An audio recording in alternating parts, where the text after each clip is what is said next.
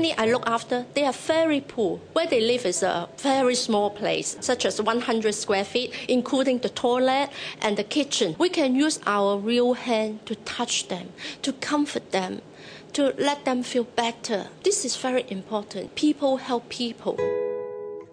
I'm Priscilla Lui, the director of the Against Child Abuse. We've managed to bring in a lot of community projects that would need volunteers trained properly, selected properly, and supported properly to visit needy families, needy children of various kind of backgrounds. And in this current new project, we are hoping to reach our children in families with mentally ill parents.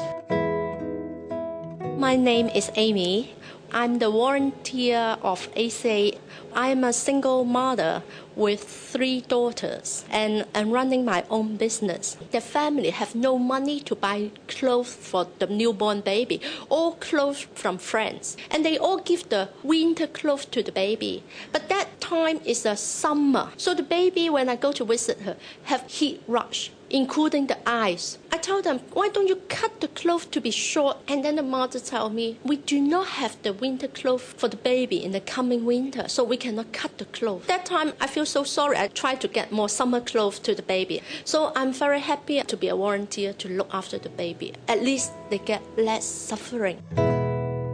We need a lot of funding and resources in order to employ professionals. But the good side is there are resources in the community. And we have parents, family, young people, and professionals who have their heart for children and for the society. So it depends pretty much on how you ensure that they will know your existence and your mission and your concern, and then provide opportunity for them to step forward and contribute whatever they can. I need to stop something accident coming out. This is one of my responsibility.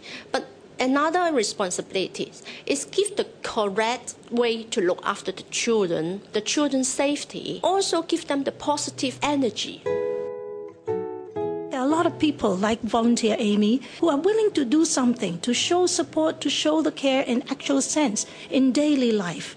The emotional area that people cannot instantly pick out or observe.